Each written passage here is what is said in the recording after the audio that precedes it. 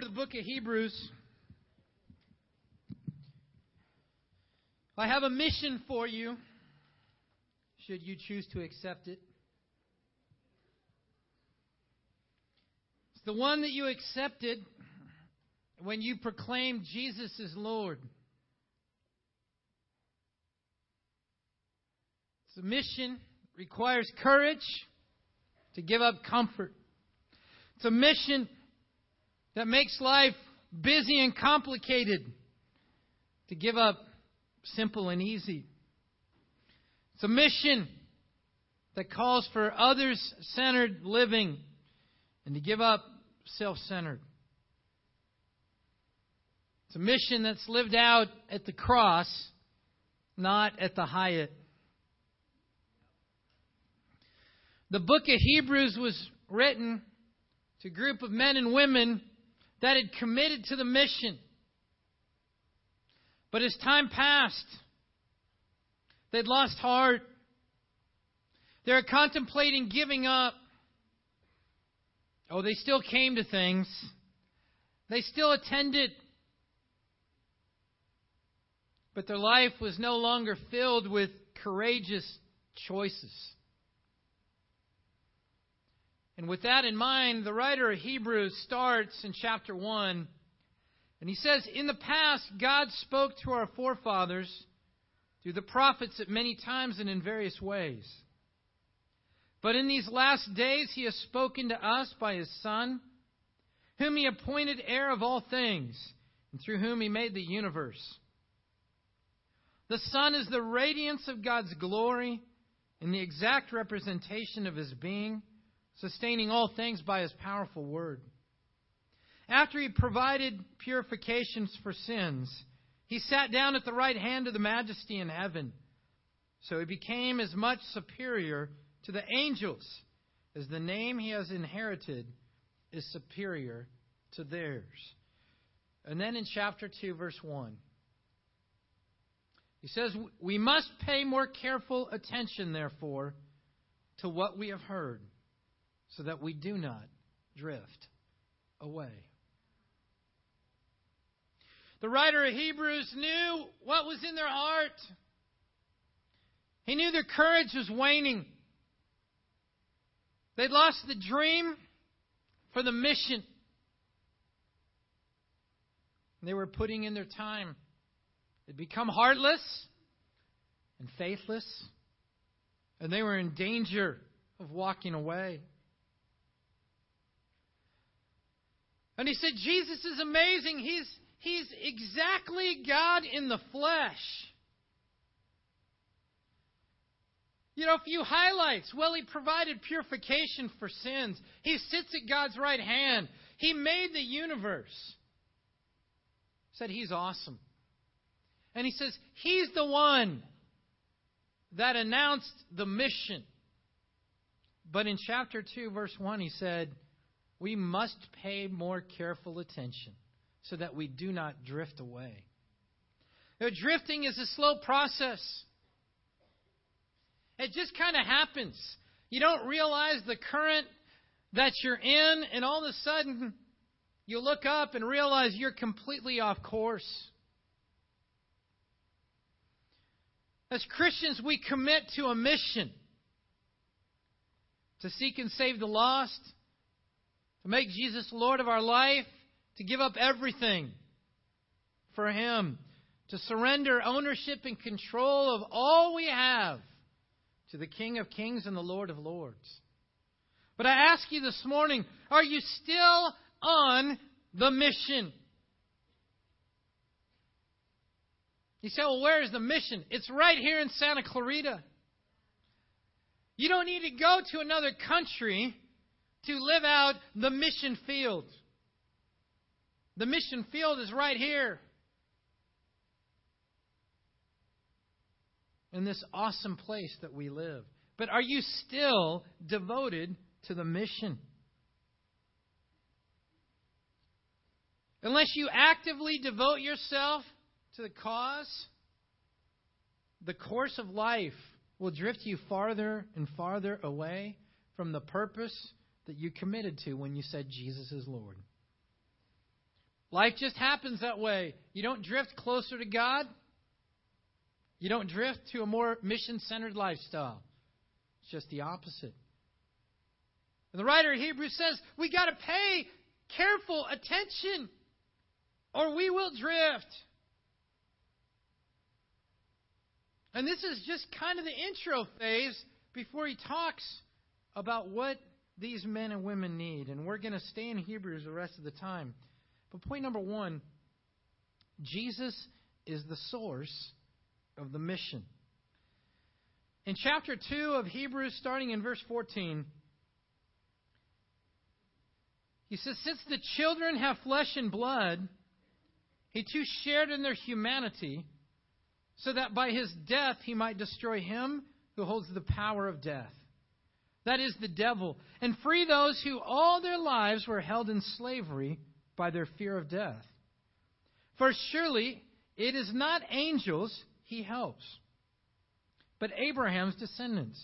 For this reason he had to be made like his brothers in every way, in order that he might become a merciful and faithful high priest in service to God, and that he might make atonement for the sins of the people. Because he himself suffered when he was tempted, he's able to help those who are being tempted. Therefore, holy brothers who share in the heavenly calling, fix your thoughts on Jesus, the apostle and high priest, whom we confess. And in verse 6 it says, but Christ is faithful as a son over God's house, and we are his house if we hold on to our courage in the hope of which we boast. Now he tells us about Jesus. He tells us about the man, Jesus.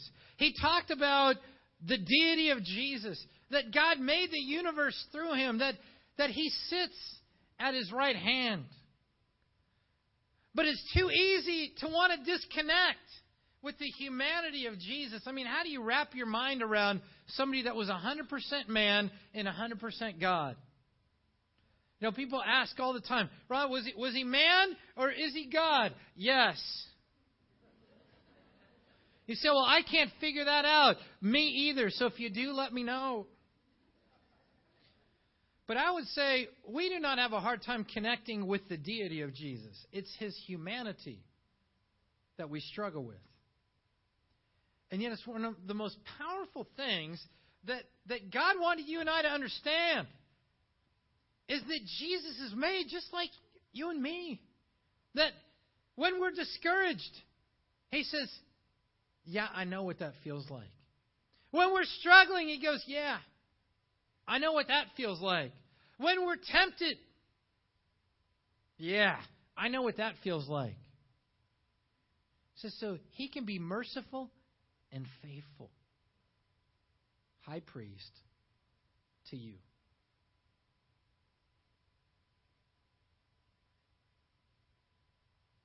That's an incredible concept that will change the way you live your life if you fully can grasp it.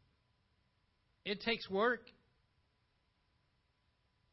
You know, I don't find it takes as much work to connect with Jesus on my good days. It's on the bad days that this is most difficult.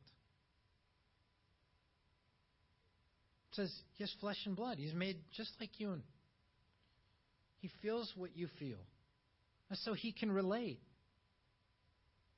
And that's why his life is so monumental, because he's the source not only of the mission of forgiveness, but of the courage for you and I to live out the mission. And the more we connect with Jesus, the more courage we're going to have to live that life. It's too easy to get distracted. A little later in the book of Hebrews in chapter 12, in verse 1 to 3, it says, therefore, since we're surrounded by such a great cloud of witnesses, let us throw off everything that hinders and the sin that so easily entangles. And let us run with perseverance the race marked out for us. Let us fix our eyes on Jesus, the author and perfecter of our faith, who for the joy set before him endured the cross, scorning its shame, and sat down at the right hand of the throne of God. Consider him who endured such opposition from sinful men, so that you will not grow weary and lose heart. See, Jesus is the source. Are you connected to him? You know, I love the church. I love the Bible. I love our worship music. I love our relationships.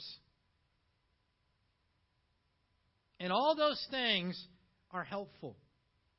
But they're not the source of the mission. Jesus is.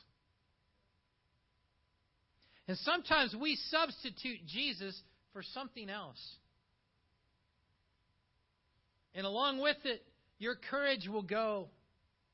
Along with it, your commitment will go. Meanings of the body become optional. If they fit into my real priorities, I'll go. I don't want to have to go to the difficult ones. I don't want to have to go to the ones that require money. I don't want to have to schedule around something and miss something that I would want to be. No, you know, when life is all about Jesus, you live differently. Think about when you fell in love for the first time. What would you do for the person you're in love with? It wasn't about convenience. You're just consumed with that individual. And that's what mattered. You know, when we said Jesus is Lord, we said, oh, my life is consumed by you. It's devoted to you. It's all about you. Is your life still all about Jesus?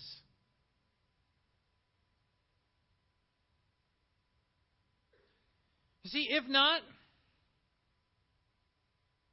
your courage will fade.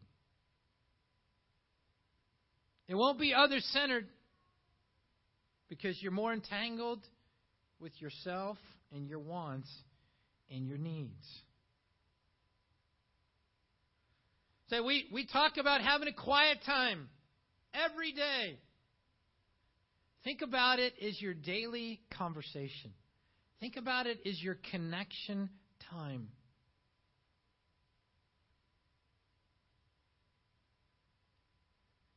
You know, sin will block our connection with Jesus.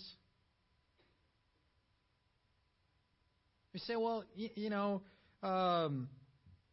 we all sin. I asked Reese this morning, I go, Reese, have you sinned since your baptism? He said, yeah. I'm like, what? Don't you love God?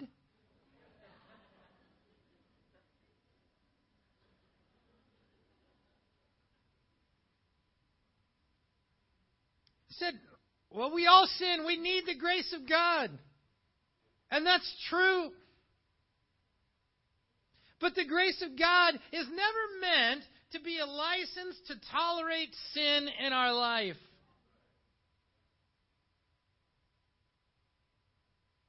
We're saved by grace, not from it.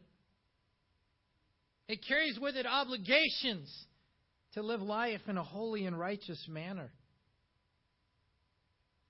The writer of Hebrews, he's trying to tell these men and women, here's what you need to stay devoted so that you don't drift away. And he's saying, what sin are you entangled in? What are you burdened by? Sometimes we're just burdened by life issues, things that they're not sinful in and of themselves, but they take all our energy and we just have nothing to give to God and our connection to His Son.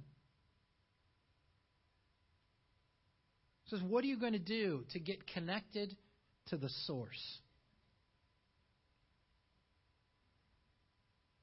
You know, when you're not doing well spiritually and somebody tells you just get connected to Jesus, doesn't that sound like a pat answer? Oh, you don't really know. Like you're not smart enough to really know what else to say, so you just tell me to do that. Well, I think it's pretty good input since that's what the book of Hebrews is all about.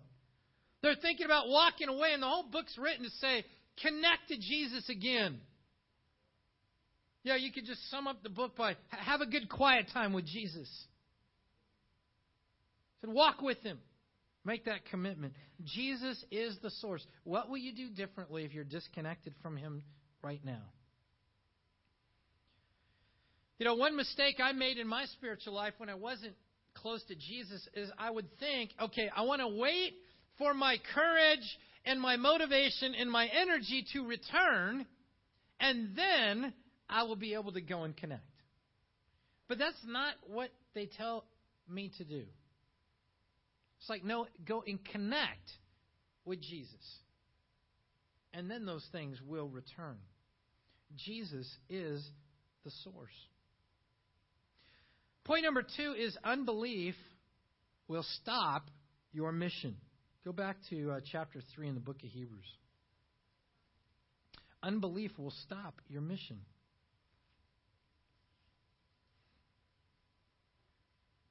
Chapter 3, verse 12. See to it, brothers, that none of you has a sinful, unbelieving heart that turns away from the living God. But encourage one another daily as long as it is called today, so that none of you may be hardened by sin's deceitfulness. We've come to share in Christ if we hold firmly to the end the confidence we had at first. As has just been said today, if you hear his voice, do not harden your hearts as you did in the rebellion. Who were they who heard and rebelled? Were they not all those Moses led out of Egypt? And with whom was he angry for 40 years? Was it not with those who sinned, whose bodies fell in the desert? And to whom did God swear they would never enter his rest, if not to those who disobeyed? So we see they were not able to enter because of their unbelief. Therefore, since the promise of entering his rest still stands, let us be careful that none of you be found to have fallen short of it. For we also have had the gospel preached to us just as they did.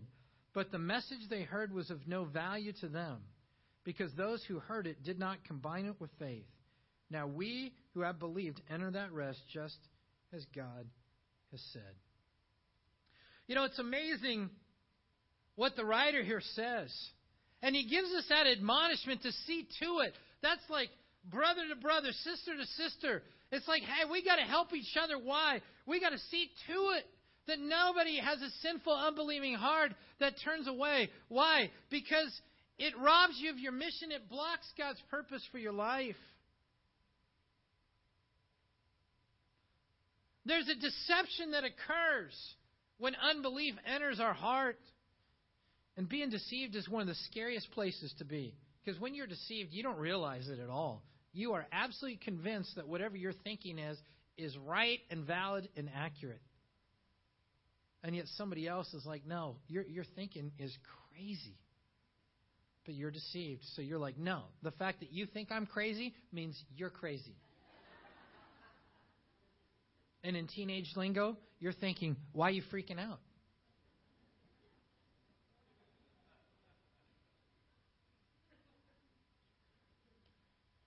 You know, it takes faith to live the Christian life. Hebrews 11:6 says, without faith, it is impossible to please God. You can function in the church without having an active, living faith. Just because you had it a month ago or a year ago doesn't mean that you are living life now with an active, vibrant faith. The Israelites had a faith when they walked through the Red Sea, but when God led them to the Promised Land, they're like, no way. The people are too big. They're too tall. We're just little grasshoppers. No way. We're not going in. A group of people that had the faith to get out of Egypt did not have the faith to get into the Promised Land. It takes faith to live the Christian life. It takes faith to go to grief recovery. It takes faith to reconcile conflict. It takes faith to decide to repent. It takes faith to be humble. It takes faith to take responsibility for the situation you are in. Requires faith to help somebody else. Requires faith to give up the bitterness in your heart. Takes faith to be self-controlled. Takes faith to prioritize the meetings of the church body. Takes faith to talk to somebody else about God and their spiritual life. It takes faith to decide to not let your emotions rule the decisions that you make. I'm sure this list is incomplete. It's just the first things I thought of. But unbelief will block these decisions. And if we get to the point where we've stopped breaking through barriers in our life, where we stopped exploring new lands, new territories, we feel stuck, we feel bored, we feel stagnant. Let me tell you what the problem is. It's unbelief. Say, well, whose fault is it if my faith is not strong? The one in your chair.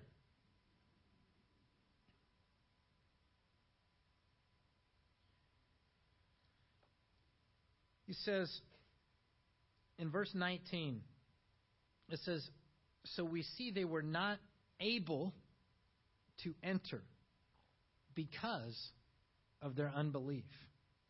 See, think about what that verse is saying. And he says, no, they were able to enter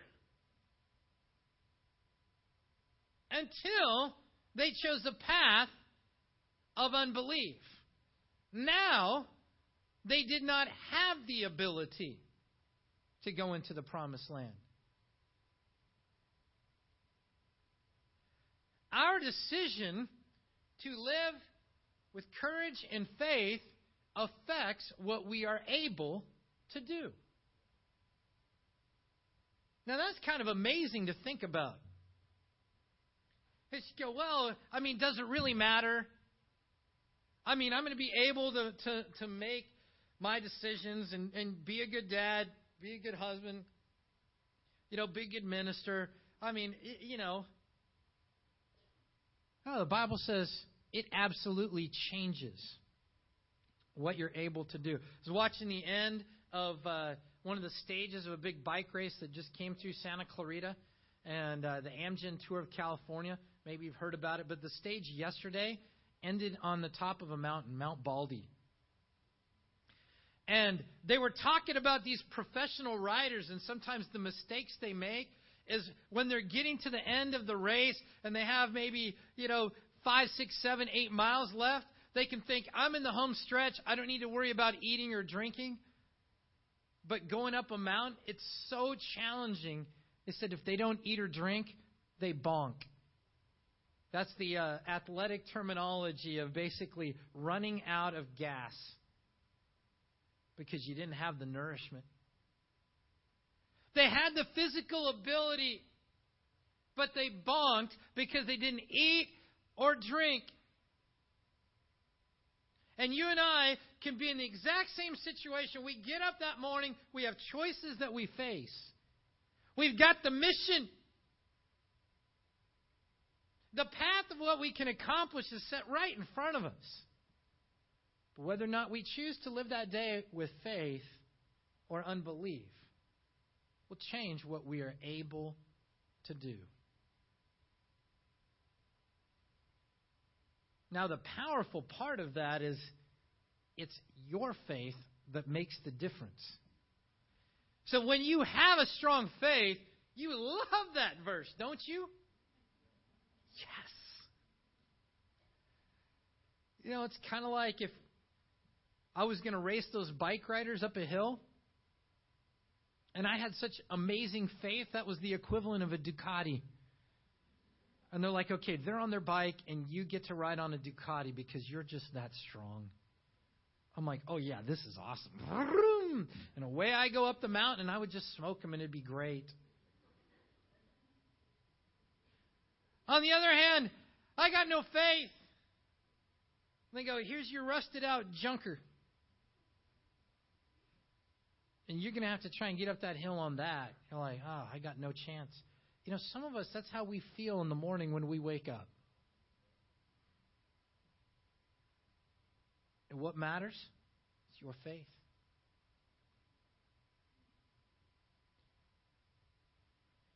How much faith is required to make the decisions that you make? For yourself, for your family, in your career, your life choices. How much faith is required to make those choices? Your success on the mission field will demand it. Finally, point number 3. Writer of Hebrews says, remember your early days. You know, we're all aging. Went to a 50th birthday party for my friend, the half-centurion, Tim O'Connor. And, I'm getting close to 48, but I'm excited because, my study through the Scriptures, 48 is still youthful. And old people start at 49 and over. So I'm pretty excited about that. But early days, there were some just amazing photos of Tim in his early days. He had long, flowing, blonde, reddish hair. Skin-tight pants. Guitar, and he's like,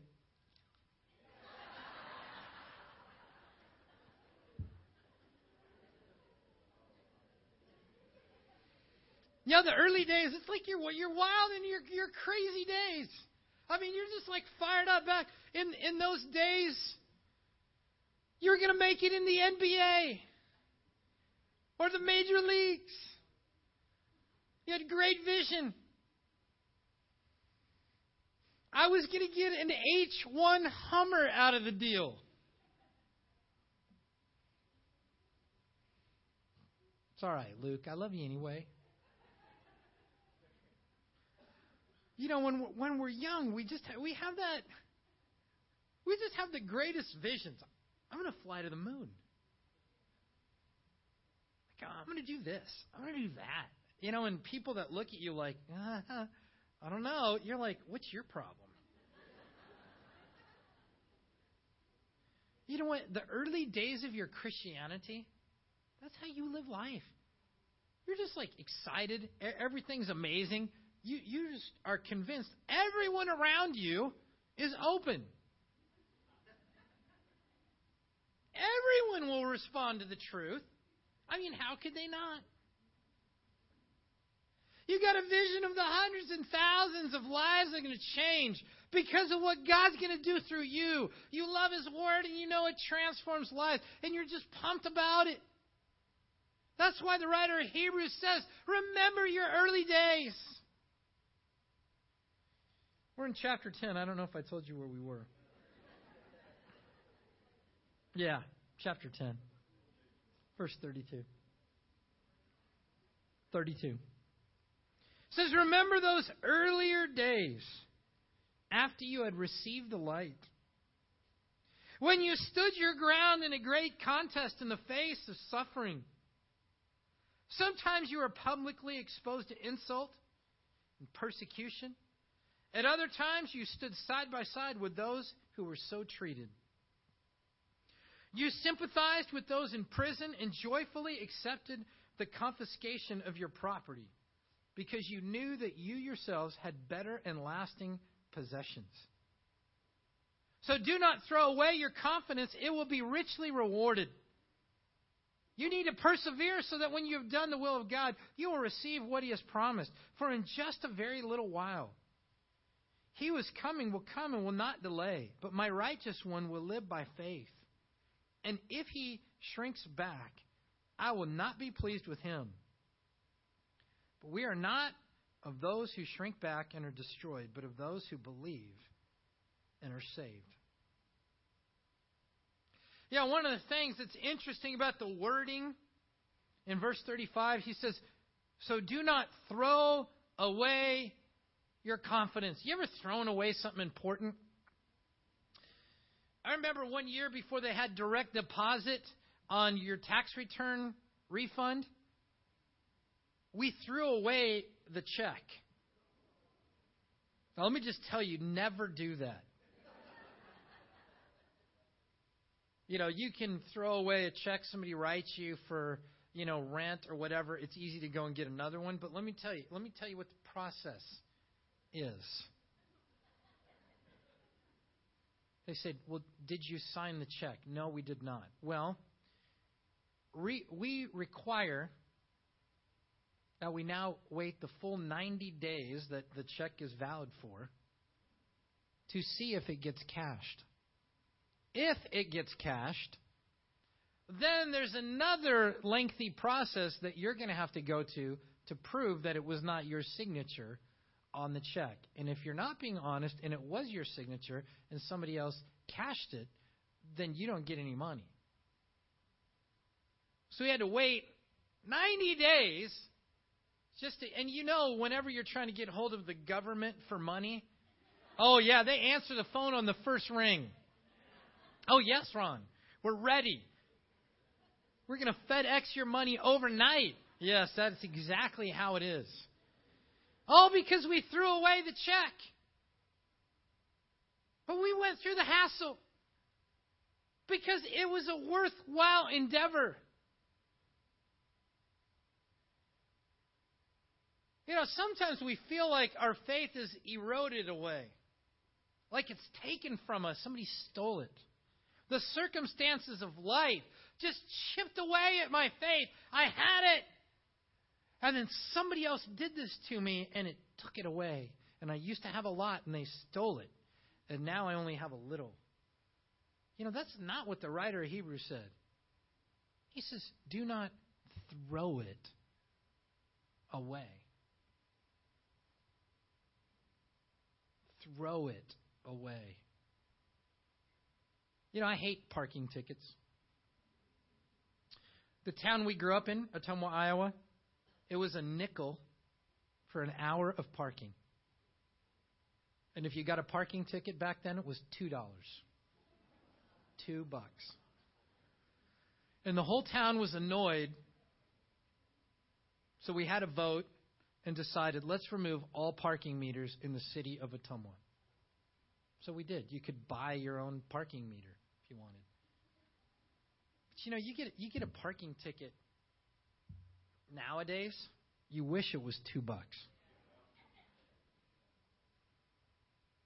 Remember a brother, and he and his wife lived in Woodland Hills a few blocks away, and they ran into their apartment really quick to get something and got some fan mail on their windshield. They'd parked in a bus loading zone. So this was back in 1994.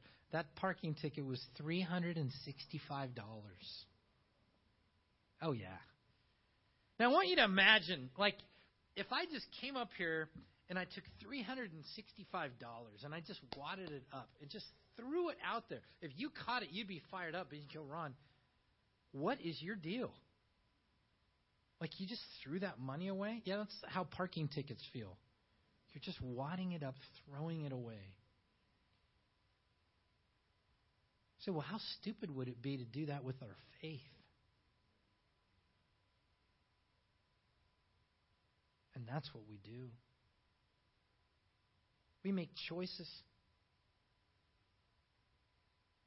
to get rid of our courage.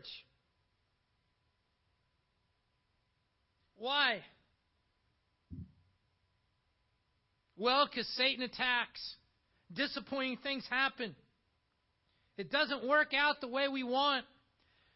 I was thinking about this. It's actually very easy to start a commitment. Planting the Moscow church, it was exciting.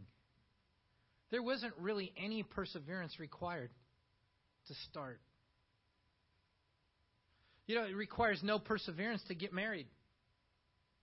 It requires no perseverance, to do almost anything that matters on day one.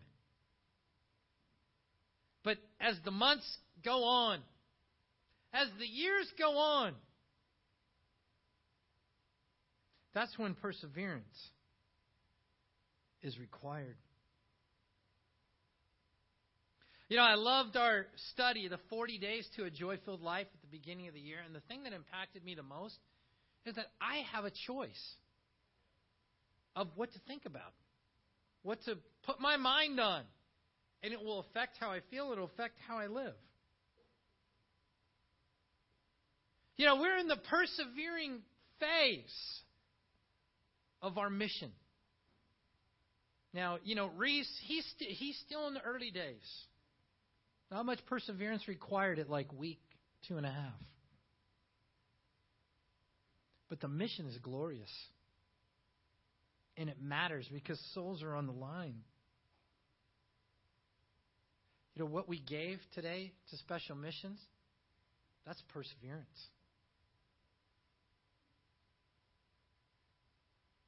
That's faith. Because some of us have been given to Eurasian missions for over 20 years. How many people in here have been given to Eurasian missions over 20 years? Yeah, look around. 2 decades. That's awesome. Say the mission requires courage. So if your courage is waning, what do we do? Remember your early days. Go back to the beginning. Remember the zeal. And persevere. Jesus is the source. We must be connected to Him. We can't try it any other way. Say, what's at stake? Your mission. The choice today is yours. Say, what will you choose? Your faith will make a difference. How much strength you have will be determined by how close to Jesus you are. Let's fix our eyes on Him. He's amazing. And He's made just like you and me. Do not throw away your courage and confidence. Let's keep it to the end because the glory is waiting. The mission requires courage. Let's stand and close in a final song.